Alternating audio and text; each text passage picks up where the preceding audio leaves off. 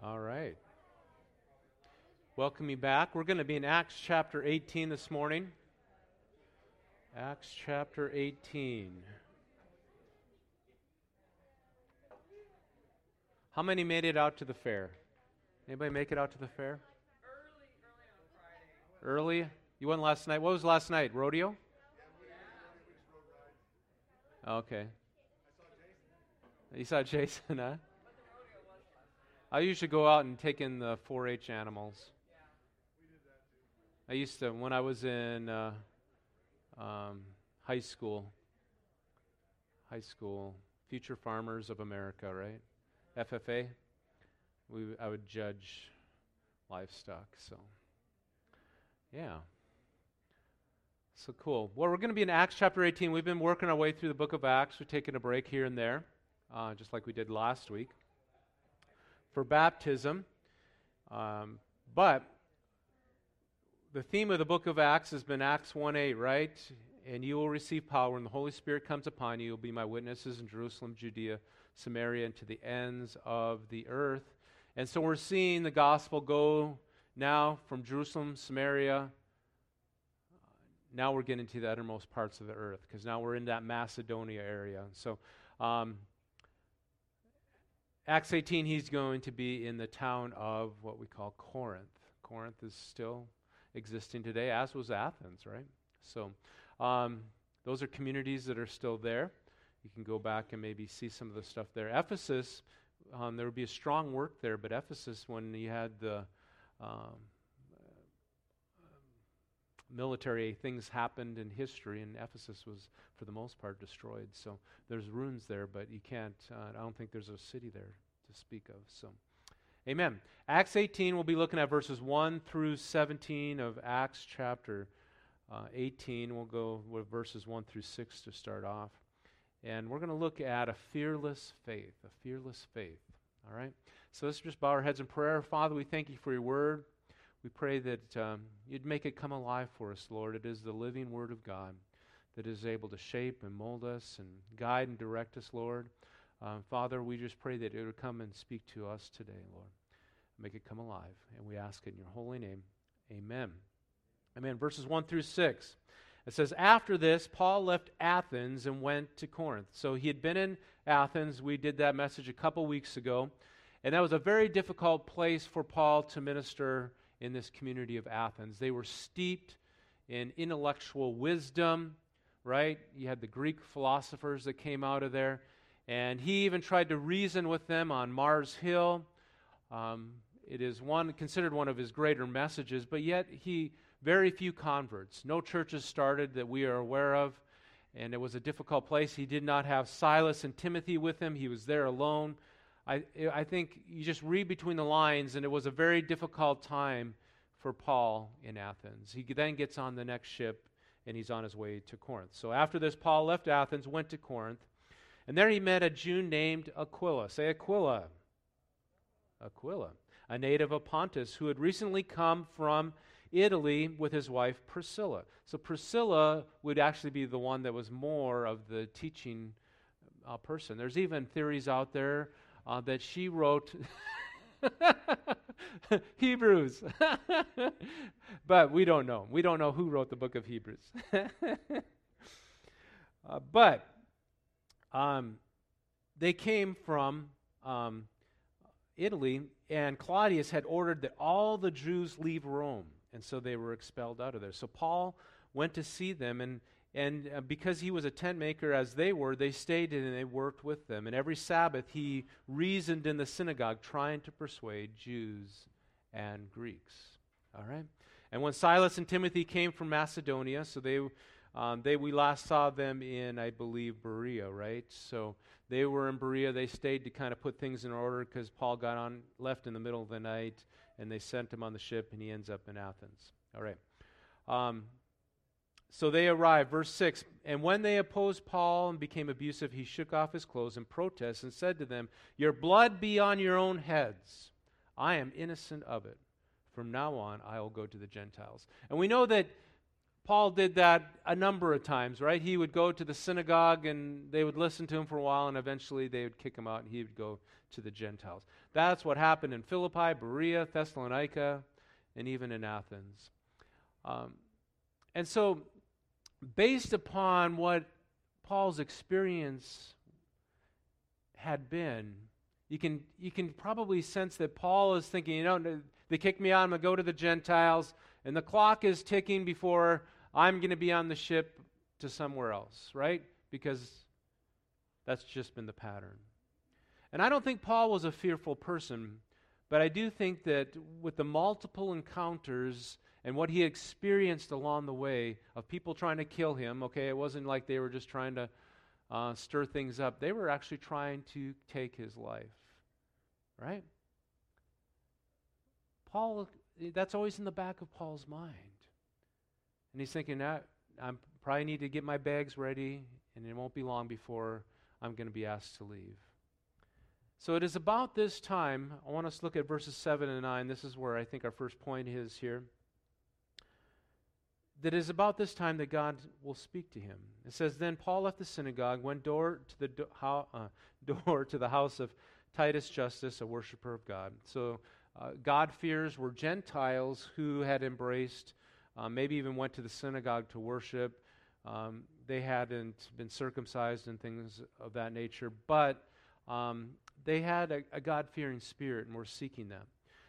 Crispus, the synagogue leader, and his entire household believed in the Lord, and many of the Corinthians who heard Paul believed and were baptized. So we talked about that a couple weeks ago, how in Acts you see that specifically where a whole household would be baptized, not just an individual person, but whole households. Verse 9, Then one night the Lord spoke to Paul in a vision. Okay, so he's not awake. He's having this dream, this vision. And God says to him, it's in red, right? So we assume that it is Jesus speaking it to us. That's what the translators are thinking here. Do not be afraid. Keep on speaking, and do not be silent. Keep on speaking, and do not be silent. So that phrase, do not be afraid, it just really literally means to not be afraid, to not be anxious, to not be apprehensive about a situation or event. And so God comes and speaks to him and says, hey, don't be fearful. Don't be apprehensive. Don't stop what you are doing. And don't be silent. So the fact that God had to tell Paul this indicates that Paul was dealing with that fear. Paul is human, just like you and I. You have ever been fearful of sharing your faith? Right? Maybe all of you. Paul was dealing with that fear and anxiety, and he was anxious about the days ahead. Now, you look at some of the things that Paul had faced. Now, if any of you can compare to this, we're going to honor you, okay? This is in 2 Corinthians 11, 24 through 28. Paul kind of shares some of the things he encountered on his missionary journeys. So this would be the second one that we're on right now. He says, 5 times I received from the Jews the 40 lashes minus 1, so 39 stripes. 5 times. 3 times I was beaten with rods. Once I was pelted with stones. We know that he was stoned once in Lystra, in that area, and left for dead. 3 times I was shipwrecked, he said. One night I spent a night and a day in the open sea. So he was out on, whether he was clinging to a piece of wood, we don't know. Verse 26, I was constantly on the move. I've been in danger of rivers, of bandits, fellow Jews, from Gentiles, in danger in the city, in danger in the country, in danger at sea, danger from false believers. Man, there's no place for Paul to hide, is there? I've labored, I've toiled, I've gone without sleep, I've known hunger, thirst, and I've gone without food. I've been cold, I've been naked. Besides everything else, I face daily the pressure of my concern for the churches. So, if you've experienced that and you have that in your resume, do you think you have a little bit of a right to be a little bit concerned or fearful about the days ahead? It's kind of like, what's around the corner? Is it another beating? Is it another whipping? Is it another sleepless night? What's around the corner? Paul definitely had reasons to be concerned. So why did God tell Paul not to be afraid? So here's your first principle. Because living in fear will do what? What will living in fear cause you to do? Stop, right? It'll paralyze you. Withdraw. Living in fear will keep you from doing God's work. It'll keep you from doing God's work. Instead of fearing what they would do to him, the people, the Jews, whoever, Paul is to proclaim the word fearlessly. Fearlessly. Paul had his fears and we have ours, don't we? We could flash them up on the screen if you want to, right? Right? We wouldn't want to do that. Well, what do we fear? We may think of we may be fearful of what others think of us. We may be fearful of stepping out and using our gifts and talents. What if I fail? What if I mess up? What if I make a fool of myself? We fear health issues. Going to the doctor, maybe getting that report. We fear that our life may be in danger, maybe. We fear maybe that God's provision won't be enough. And here's the deal. Fear will paralyze us and prevent us from God's work and just even doing life, right? It'll paralyze us. It'll keep us from using our time and our talents to further the kingdom of God and sharing your faith with those around us. It will paralyze you. Now, I forgot to mention this. Is fear a good thing? No? It can be. God placed it there for a reason, right? You come face to face with a grizzly bear, right?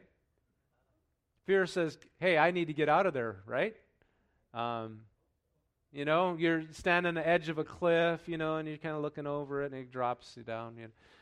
God puts fear in there for a reason, right? But he doesn't want it to dominate our life and to control our life. It's there to protect us in times, but often it can accomplish quite the opposite.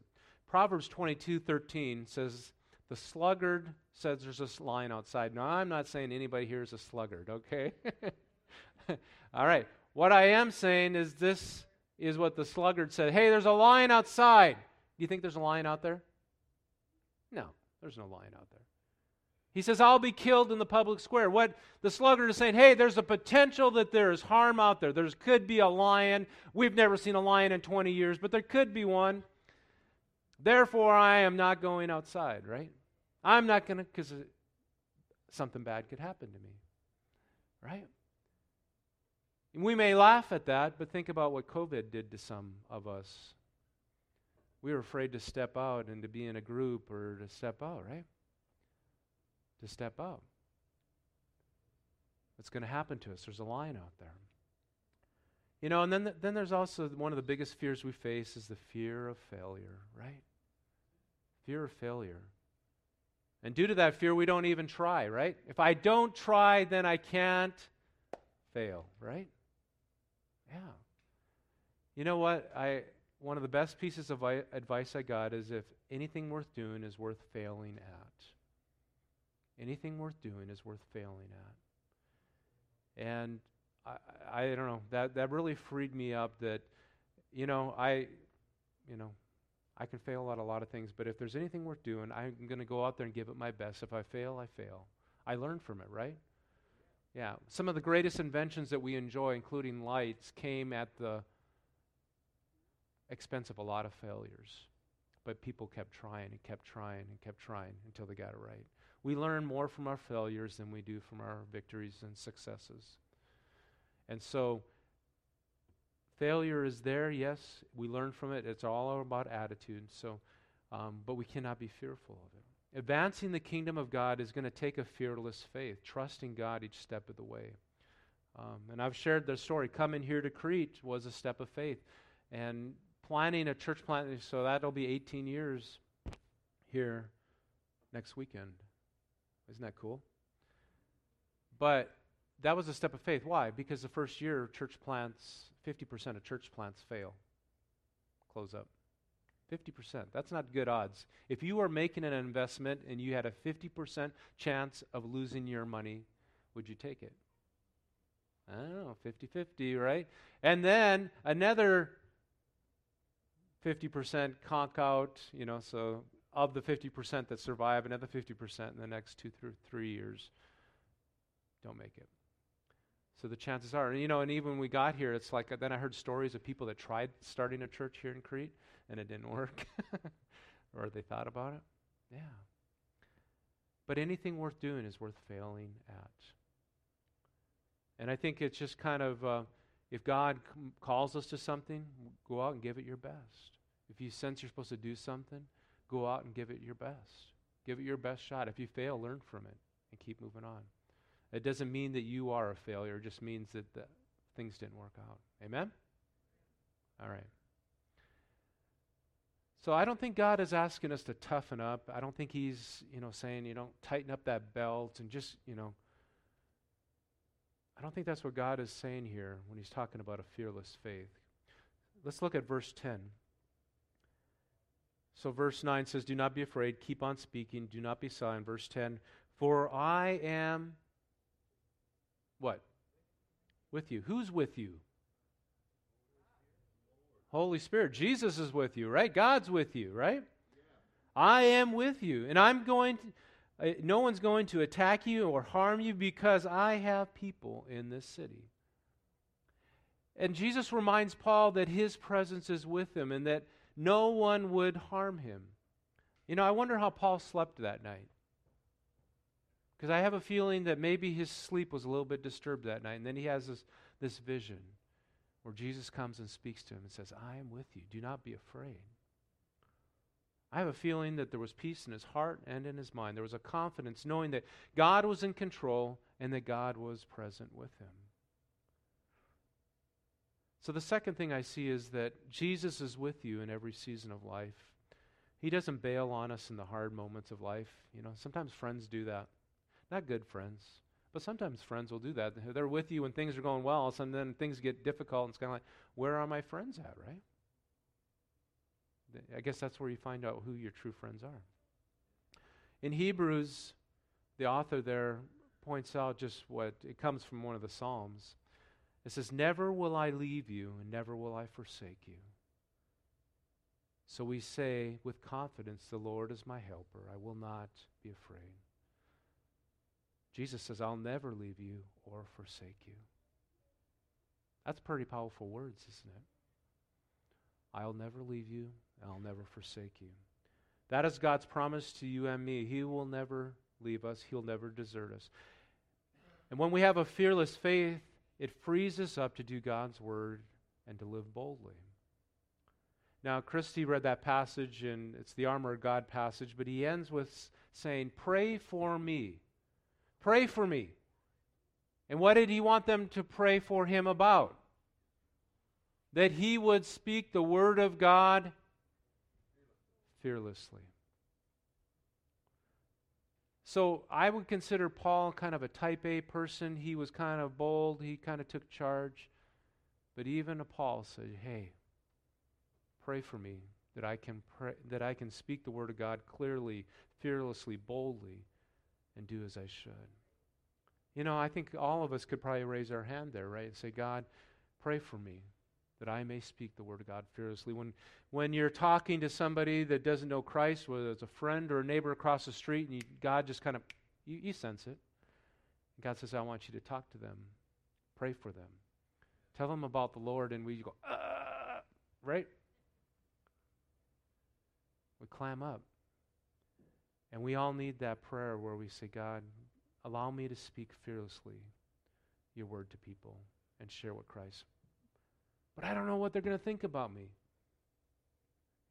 I guess who cares what they think? What matters is what God thinks of you, right? Yeah. Let's look at the last point here, 11 through 17. So Paul stayed in Corinth a year and a half, 18 months, right? That's the longest place he stayed in anywhere other than Ephesus. Ephesus, I think, was 2.5 years. But this is kind of like a record, okay? Teaching them the word of God, and while Gallio was the proconsul, kind of like the governor of Achaia, the Jews of Corinth made a united attack on Paul. So same story, right? We've heard this story before. They attack on Paul, and they brought him to the place of judgment. So that's happened multiple times already.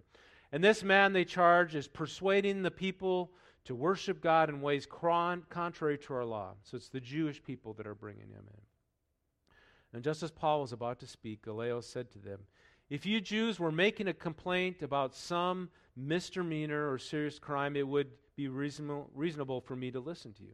But since it involves questions about words and names in your own law, settle the matter yourselves. Take that.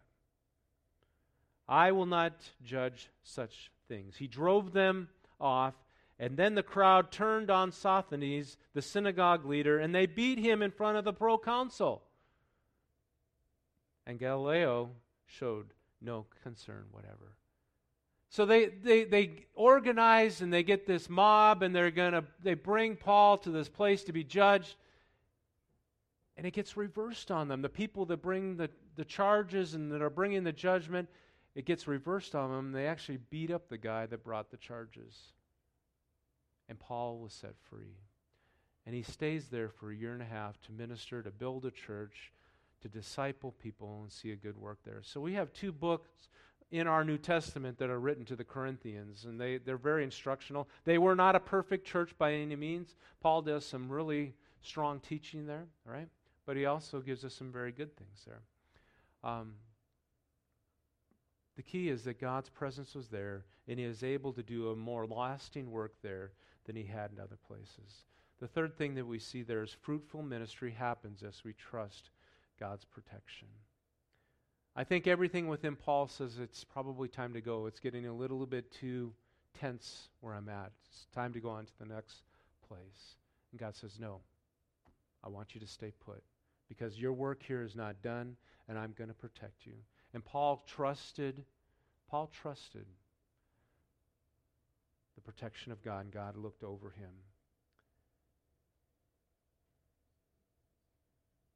God does not want us to live in fear, but to possess a fearless faith.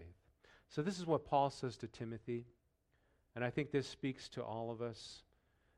2 Timothy would be one of the latter books, maybe the final letter that Paul would write to people, to the churches. And Paul was the evangelist, right? He was the missionary evangelist, went in there, people get saved, healed, delivered.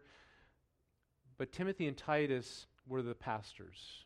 Paul would send them in there, and they would pastor these congregations, these groups of people. And Timothy, I think, just really had a pastor's heart. He was not a Paul. He actually probably had a little more tenderheartedness to him, and he loved the people. Not that Paul didn't, but they had the gift of a pastor. But this is what Paul says to Timothy, 2 Timothy 1, 6 through 12. And this is what I remind you, to fan into flames the spiritual gift that God gave you when I laid my hands on you. For God has not given us a spirit of fear or timidity, but of power, of love, and self-discipline. So Timothy was even dealing with that himself, and fear, timidity, was keeping him from moving in the gifts and the talents that God had instilled within him. Verse 8, so never be ashamed to tell others about our Lord, and don't be ashamed of me either, even though I'm imprisoned for him. With the strength God gives you, be ready to suffer with me for the sake of the good news. So this is one of the letters that Paul would write from prison. Verse 9, for God saved us and called us to live a holy life. He did this not because we deserved it, but because that was his plan before the beginning of time, to show us his grace through Christ Jesus. And now he has made all of this plain to us by appearing of Christ Jesus, our Savior. He broke the power of death and illuminated the way to life, immortality through the good news. And God chose me to be a preacher, an apostle, and a teacher of this good news. Verse 12 should underline this in your Bible. And that is why I'm suffering in prison, but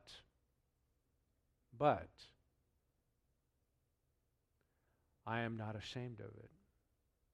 For I know whom I have trusted. And I'm sure that he's able to guard what I have entrusted to him until the day of his return. Amen? There's an old hymn that's written based upon that. I know whom I have believed, and am persuaded that he is able to keep that which I've committed unto him against that day. Amen. You remember that one, don't you, Karen? Maybe. Yeah. Paul says, I know who I have believed. I'm able to trust him with my life, with all that I do. And there's going to be a day where I stand before him, and it's going to be okay. I can trust him with my life. I can trust him, and I can live fearlessly. Whether I'm free, whether I'm in prison, whatever the case may be, I can live for him and trust him with my life. I'm going to have the musicians come. I think maybe Yolanda went to get Amy there. I was asked to fill out a survey here this past work. And many of the questions that were being asked is, what do you think ministry in the church will look like in 10 years? In 10 years. That's a tough question, right? Nobody really knows, but they want our input. What do you think ministry, the church, our world will look like in 10 years? So no one knows the answer, but based upon how things are, I think there is going to be more resistance to the gospel here in America. I mean, some places in the world there is extreme resistance, and some of our missionaries are going into places where it's not allowed to speak the name of Jesus and to share the gospel, right? They're there kind of incognito doing God's work there.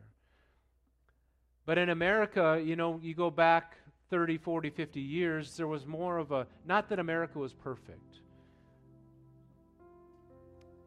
but there was more openness to the gospel, and I think it was held in a higher regard. That is no longer the case, right? Even truth today, I think, is, I think to even find the truth is a little bit hard, right? But I think there is a greater resistance there. Now, having said that, does that mean that the church is in decline? You go to Europe, and I've been in France. I've seen all the churches in their museums, their stores, but a lot of them are not churches anymore. There's a few of them. Some of them are landmarks, right? People go and visit. So does it mean that the church here in America is in decline? Does it mean that the days are dark? I don't think so. Look at the atmosphere that Paul ministered in. It wasn't like they were welcoming him with open arms. Often he faced a lot of opposition. Did the church go forward? Absolutely. In Ephesus, and sometimes we'll get to the city in Ephesus, but Ephesus was steeped in idolatry. It was steeped in sorcery and wickedness. It was a very evil city.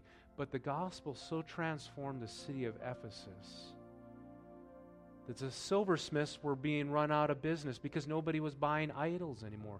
And the sorcerers were taking their $1 million scrolls. That's what the value, if you bring out the value in today's currency. These scrolls, they were burning them in the fire because God had so transformed and changed their life. Can the gospel go forward in a less than ideal atmosphere? Absolutely. But I believe it takes fearless faith by those who call themselves Christians and pursue him. Amen? Is this a hard message? I don't know. Is it? It challenges me. I don't know if it challenges you, but it challenges me. It really does, because I still love my life.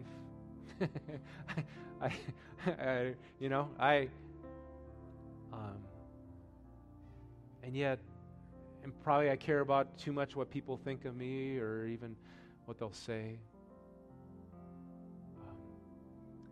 But Proverbs 28:1 says, "The wicked flee though nobody pursues them. But the righteous are" what? "As bold as a lion."